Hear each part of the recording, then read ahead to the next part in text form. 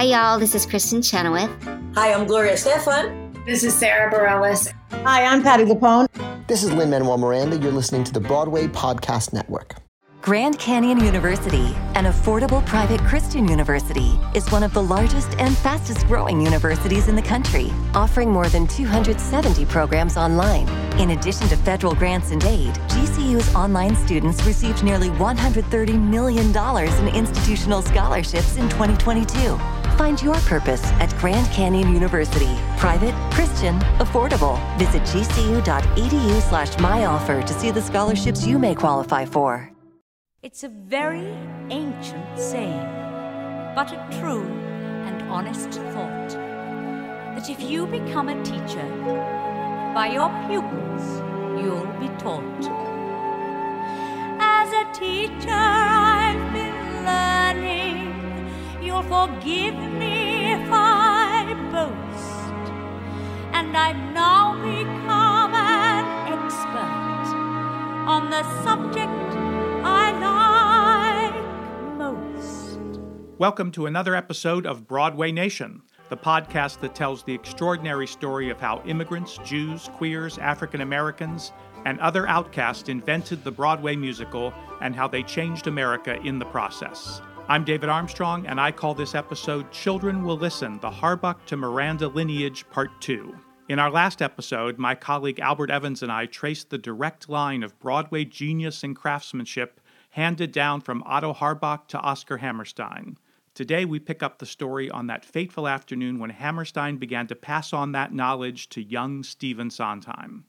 During his sophomore year at the George School, Sondheim had written his first musical, a satire of prep school life called By George. And in his own words, Sondheim thought the show was pretty terrific and had visions of being the first 15-year-old to have a show on Broadway. So he asked Hammerstein to read it as if it were just a musical that had crossed his desk as a producer. The next day, the famous librettist-lyricist who had written Showboat and Oklahoma analyzed every aspect of By George, from the first stage direction to the finale. From afternoon to dusk, he turned pages, as Sondheim remembered it, showing me how to structure songs, how to build them with a beginning and a development and an ending, how to introduce character, what related a song to a character. 4 hours of the most packed information. I dare say, at the risk of hyperbole, that I learned more that afternoon than most people learn about songwriting in a lifetime. It was, of course, an extraordinary stroke of luck for him, both personally and professionally. A young man growing up in love with Broadway musicals was being foster-fathered and now tutored by the theater's most significant book and lyric writer. Starting that day, Hammerstein outlined for Sondheim a future course of study.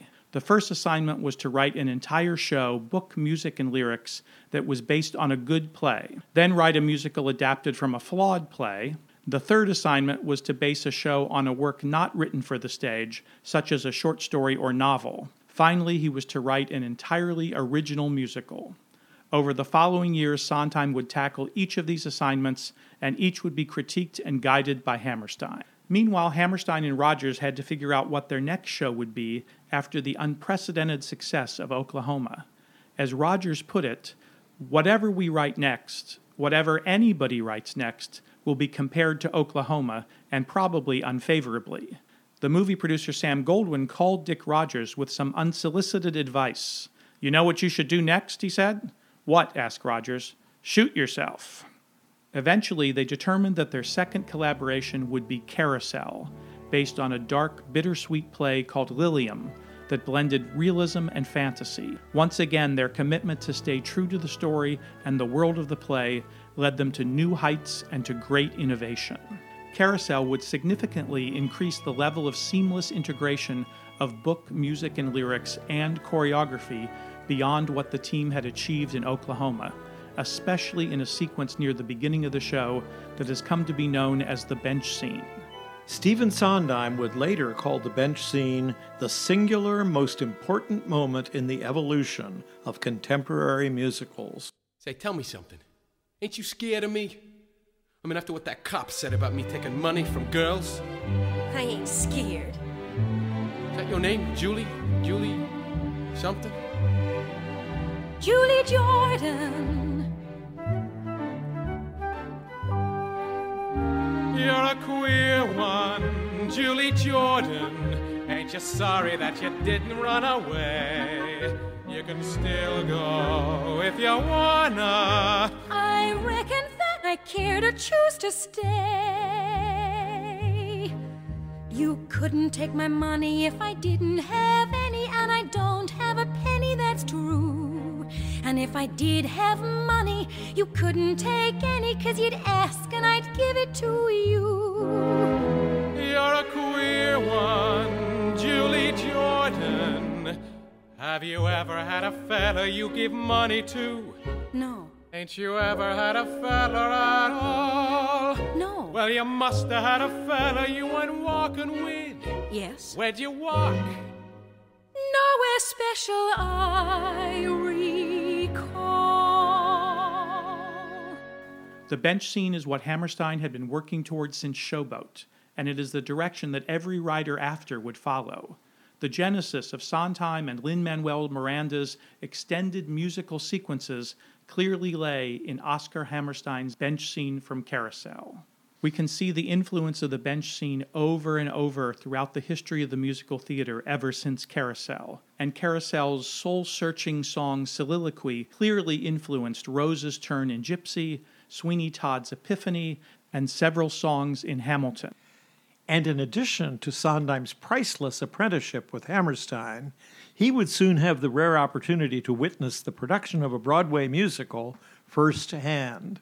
In the summer of 1947, following his freshman year at Williams College in Massachusetts, Sondheim got a job as a gopher on Rodgers and Hammerstein's third musical, Allegro, an unconventional music somewhat like the play Our Town.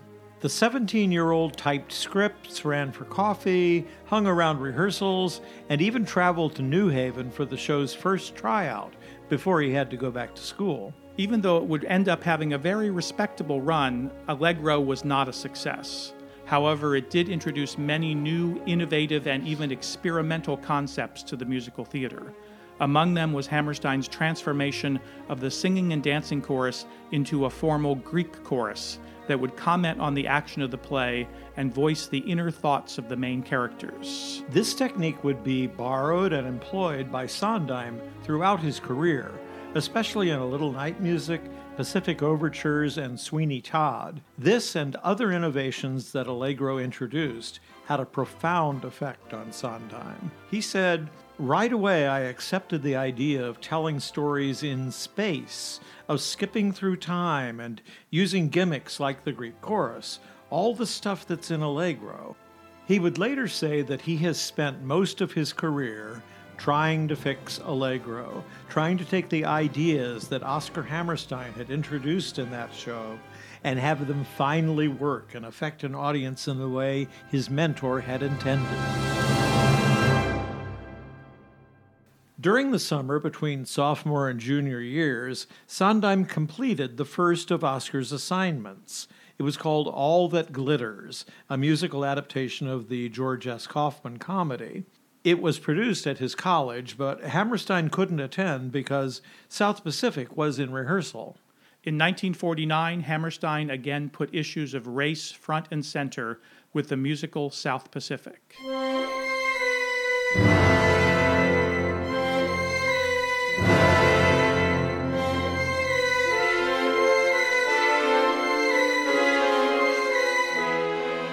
In fact, both the show's twin love stories hinge on racial prejudice, and at the climax our heroine, Nellie Forbush, must face up to her own internalized prejudice in order to bring the plot to its enchanting conclusion. This is a show in which virtually every song in the score became a hit. Some Enchanted Evening, Nothing Like a Dame, I'm Gonna Wash That Man Right Out of My Hair, Bally High, and many more. But at the center of the show is a song that many people pressured Rodgers and Hammerstein to cut, a song called You've Got to Be Taught. You've got to be taught to hate and fear. You've got to be taught from year to year. It's got to be drummed in your dear little ear. You've got to be carefully taught. You've got to be taught to be afraid of people whose eyes are oddly made.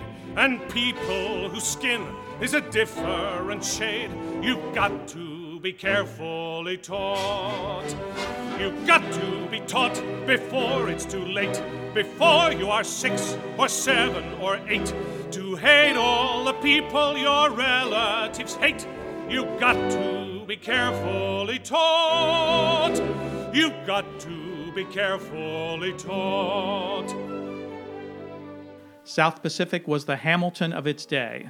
Tickets were being scalped for $200, and this is when the top price for tickets was $8. There's a famous but perhaps apocryphal story attached to the demand for ticket sales for South Pacific. As the story goes, there was a sold-out performance, and a woman was sitting in a prime seat with an empty seat next to her. The woman behind her leaned forward and said, "Oh, I'm so surprised to see an empty seat at South Pacific. It's so hard to get a ticket." And the woman responded, "Well, yes, I know. It was supposed to be for my husband, but unfortunately he died." And so the woman behind her said, "Oh, I'm so sorry to hear that. Couldn't you get another friend to come with you?" And she said, "No, everyone's at the funeral." That story may or may not be true, but it certainly gives you an idea of the magnitude of a hit that South Pacific was, and people assumed that story was true. Sondheim plunged into the second assignment, adapting a flawed play, and the one he chose was Maxwell Anderson's High Tor. He said, "It taught me something about playwriting, about structure, about how to take out the fat and how to make points." Sondheim's choice for Hammerstein's third assignment, musicalizing a novel or story, was Mary Poppins. This was, of course, years before the classic Disney movie. He said it was very difficult to structure a play out of a group of short stories, and I wasn't able to accomplish it. By the time he finished the show, he was being graduated magna cum laude with the class of 1950. He took the Hutchinson Prize, the school's highest honor in music. During the summer of 1952, at a dinner party, Oscar introduced him to George Oppenheimer, a screenwriter and playwright who was looking for an assistant to help write a television series. Hammerstein said, "Steve needs a job. Why don't you show him some of your stuff, Steve?" He got the job, and within weeks he moved to Los Angeles. He had never written a professional script and considered himself a composer first, a lyricist by knack, and a librettist only by necessity. Yet his first professional work was as a writer of television scripts for a series based on the Topper movies. Soon after, Rodgers and Hammerstein began work on what would become The King and I, based officially on Margaret Landon's 1943 novel Anna and the King of Siam, but actually based on the 1946 film of the same name. Both were inspired by the memoirs of a British widow named Anna Leonowens, in which she presented a somewhat exaggerated tale of the years she spent as tutor to the King of Siam's children during the 1860s. Again, the show tackled big issues and themes: colonialism, slavery, the conflicts between traditional cultures, and the forces of modernity. While in California, Sondheim finished his final assignment, an original musical called Climb High, and mailed it to Hammerstein, believing it had commercial possibilities. At that point, Sondheim later admitted, I was still imitating Oscar in terms of emotion. At that age, I didn't have a lot of insight into lives that weren't like mine. Hammerstein pointed out Sondheim's poetic Hammerstein-style lyrics. He said, "That's not what you feel, Steve. Don't write what I feel, write what you feel." Sondheim would later say, "Oh, it had never occurred to me to write what I felt," and Oscar was the one who taught everyone to do that. Sondheim returned to New York, and eager to make a name for himself in the musical theater, he played his scores for anyone who would listen. And even as an adult, Hammerstein continued to help and advise Sondheim. Sondheim's first big break was being hired to write the music and lyrics for an adaptation of a play by Philip and Jules J. Epstein, the authors of the movie Casablanca. The musical was to be called Saturday Night, but the producer died before the show could go into production, and the musical would not be produced until 30 years later. Next, he was asked to write lyrics only for a new musical with a book by Arthur Lawrence and music by Leonard Bernstein. He told Hammerstein, "I really don't want to do this," and he meant it. His impulses, his training, his ambitions, and most important of all, his sense of identity were tied up with being a composer. But Hammerstein convinced him that the show would offer him the chance to get started on Broadway and, most importantly, to work with top professionals. So Sondheim accepted the job, and of course, the show turned out to be West Side Story. A boy like that wants one thing only, and when he's done, he'll leave you lonely. He'll murder your love, he murdered mine. Just wait and see, just wait, Maria, just wait and see. I need to know. It isn't true, not for me, it's true for you, not for me. I hear your words and in my head I know this thought, but my heart, Anita, but my heart. A boy like that, kill your brother. Forget that boy and find another. One of your own kind, stick to your own kind. To him alone, one thing I know. A boy who kills cannot love. A boy who kills has no heart. And he's the boy who gets your love and gets your heart. Very Anita, you should know better. You were in love, or so you said. You should know better.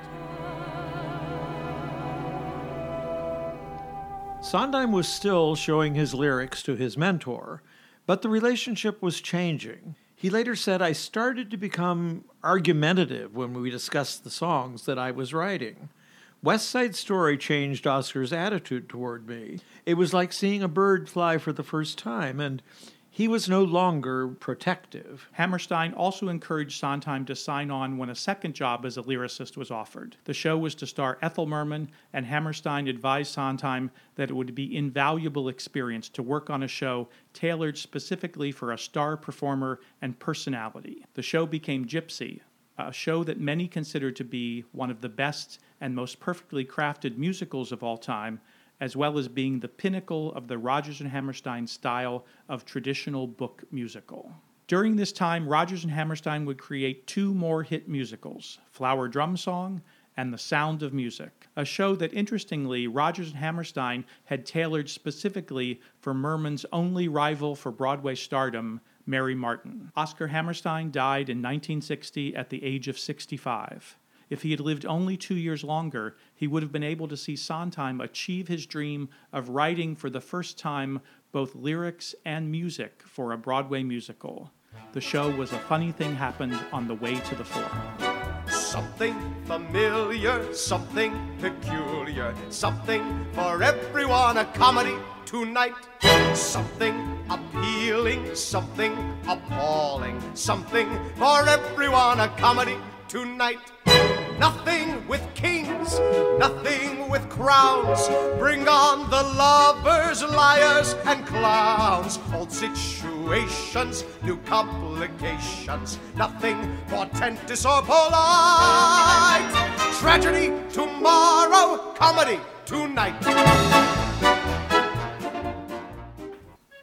In his introduction to a biography of Hammerstein, Sondheim summed up his mentor with these words: "He was a giant. He changed the texture of the American musical theater forever.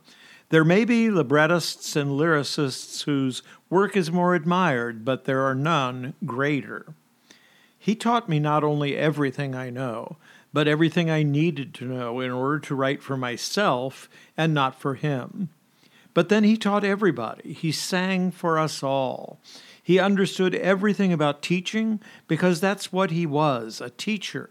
And what he liked best about it was, as he wrote in the verse to Getting to Know You in The King and I, it's a very ancient saying, but a true and honest thought, that if you become a teacher, by your pupils you are taught."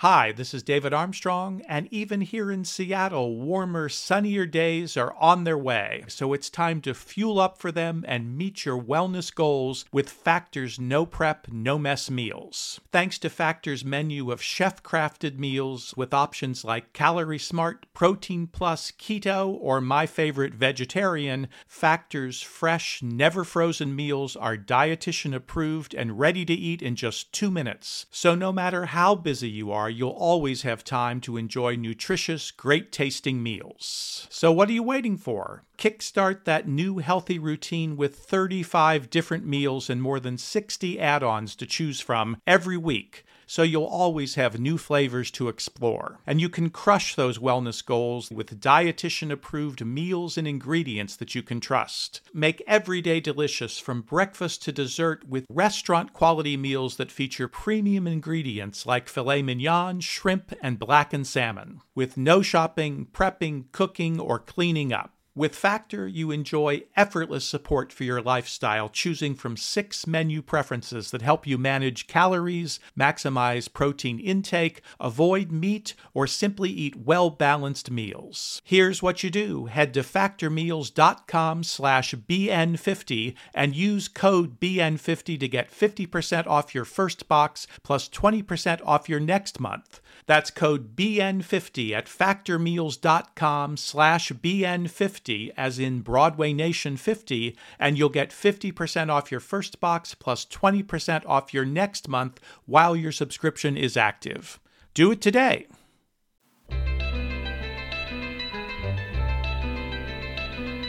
Today, Stephen Sondheim is acclaimed as our greatest living master of the musical theater. His string of groundbreaking musicals, Company, Follies, A Little Night Music, Pacific Overtures, Sweeney Todd, Sunday in the Park with George, Into the Woods, Assassins, and Passion, have inspired and influenced the current generation of writers, just as Hammerstein inspired and influenced Sondheim's generation.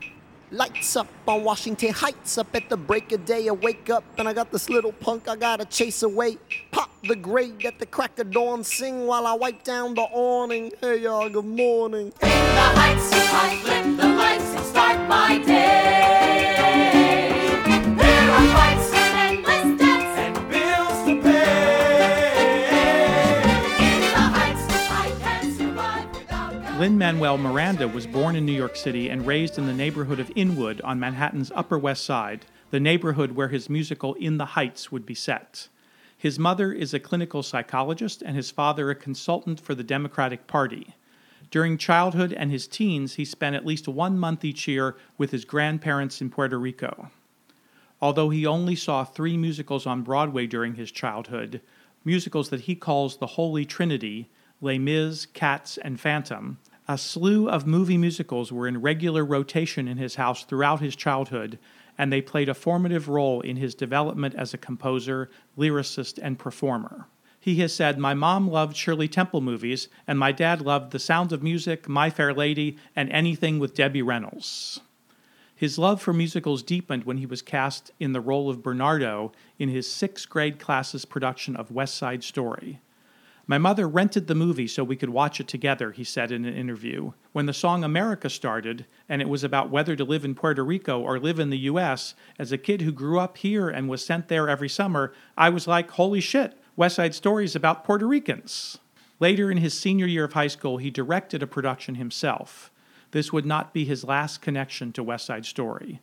In 2009, he was asked by Sondheim to work on a Broadway revival of the show and to create Spanish lyrics for some of the songs.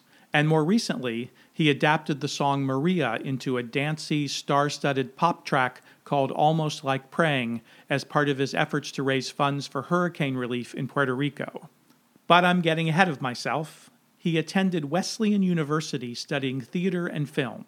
He wrote the earliest draft of In the Heights during his sophomore year of college in 1999, and it was produced there the following year.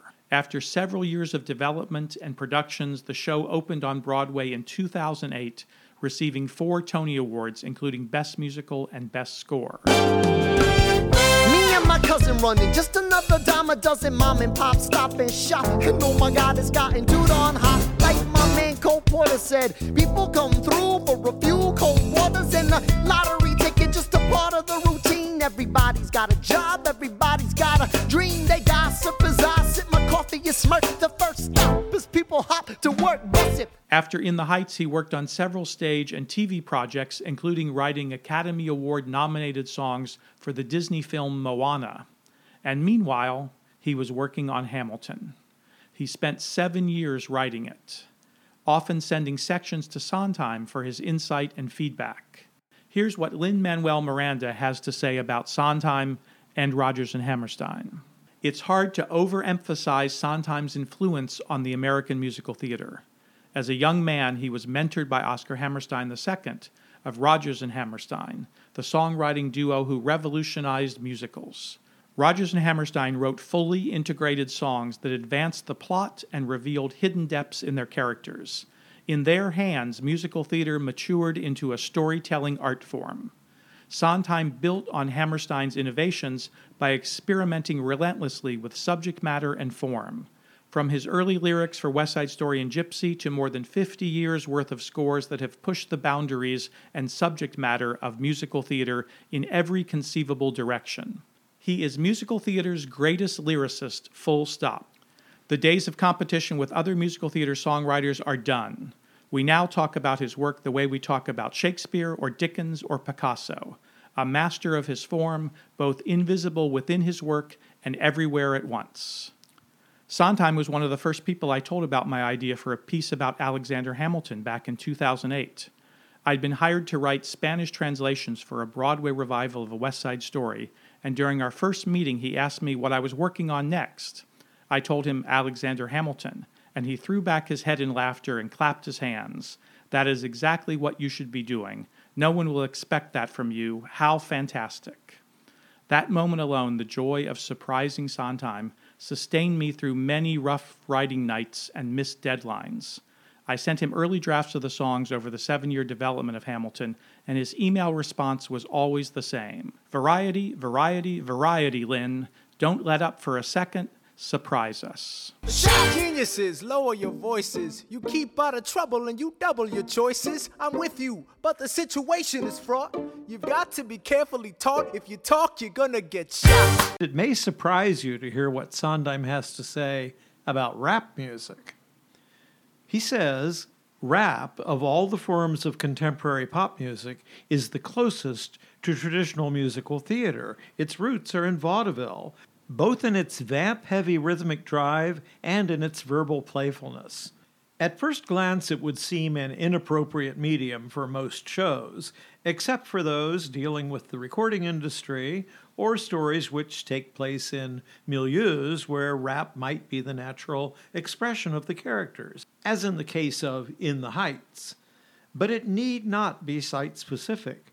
Meredith Willson's startling use of rap in the opening number of The Music Man demonstrated this. What do you talk? He's a music man. He's a what? He's a what? He's a music man, and he sells clarinets to the kids in the town with the big trombones and the rat-a-tat drums, big brass bass, and the piccolo uniforms too, with the shiny gold braid on the coat, and a big red stripe running. Well, I don't know much about bands, but I do know you can't make a living selling big trombones, no, sir. Mandolin picks, perhaps, and here and there a Jew's harp. No, the fella sells bands, boys' bands. I don't know how he does it, but he lives like a king, and he dallies, and he gathers, and he plucks, and he shines, and when the man dances, certainly, boys, what else? The piper pays him.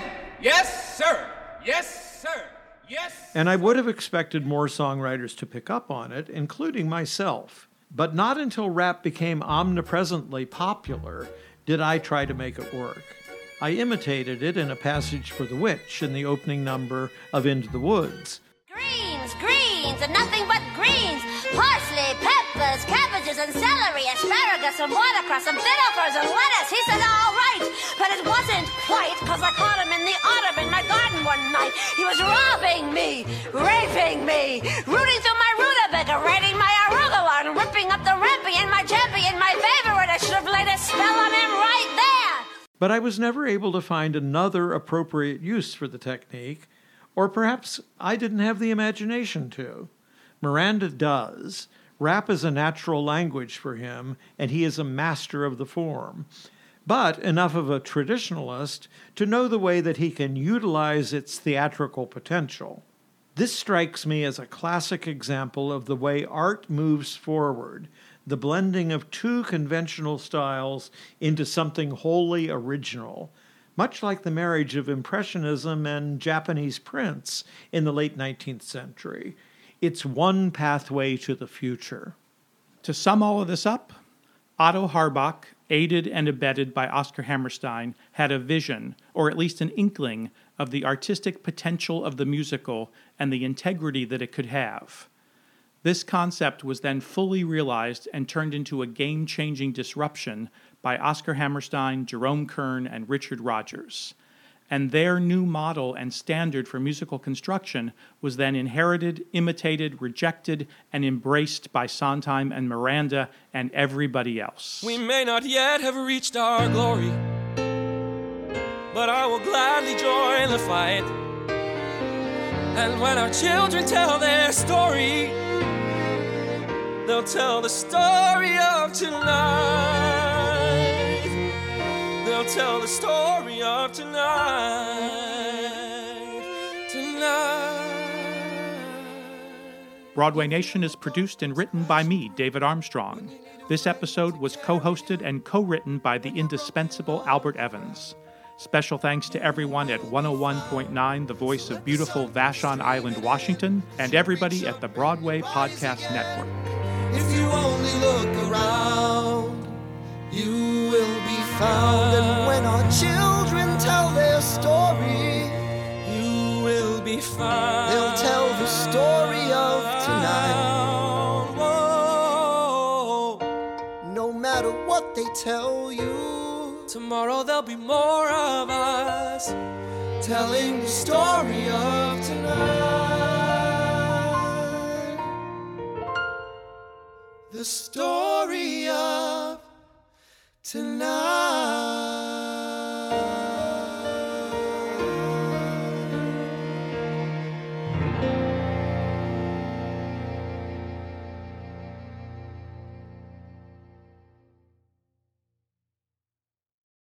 Hey, it's Leslie Odom Jr. here on the Broadway Podcast Network to tell you about the Rise Theater Directory, a program of Maestro Music. Rise is a national online resource designed to connect and empower backstage and administrative and creative theater professionals from underrepresented backgrounds.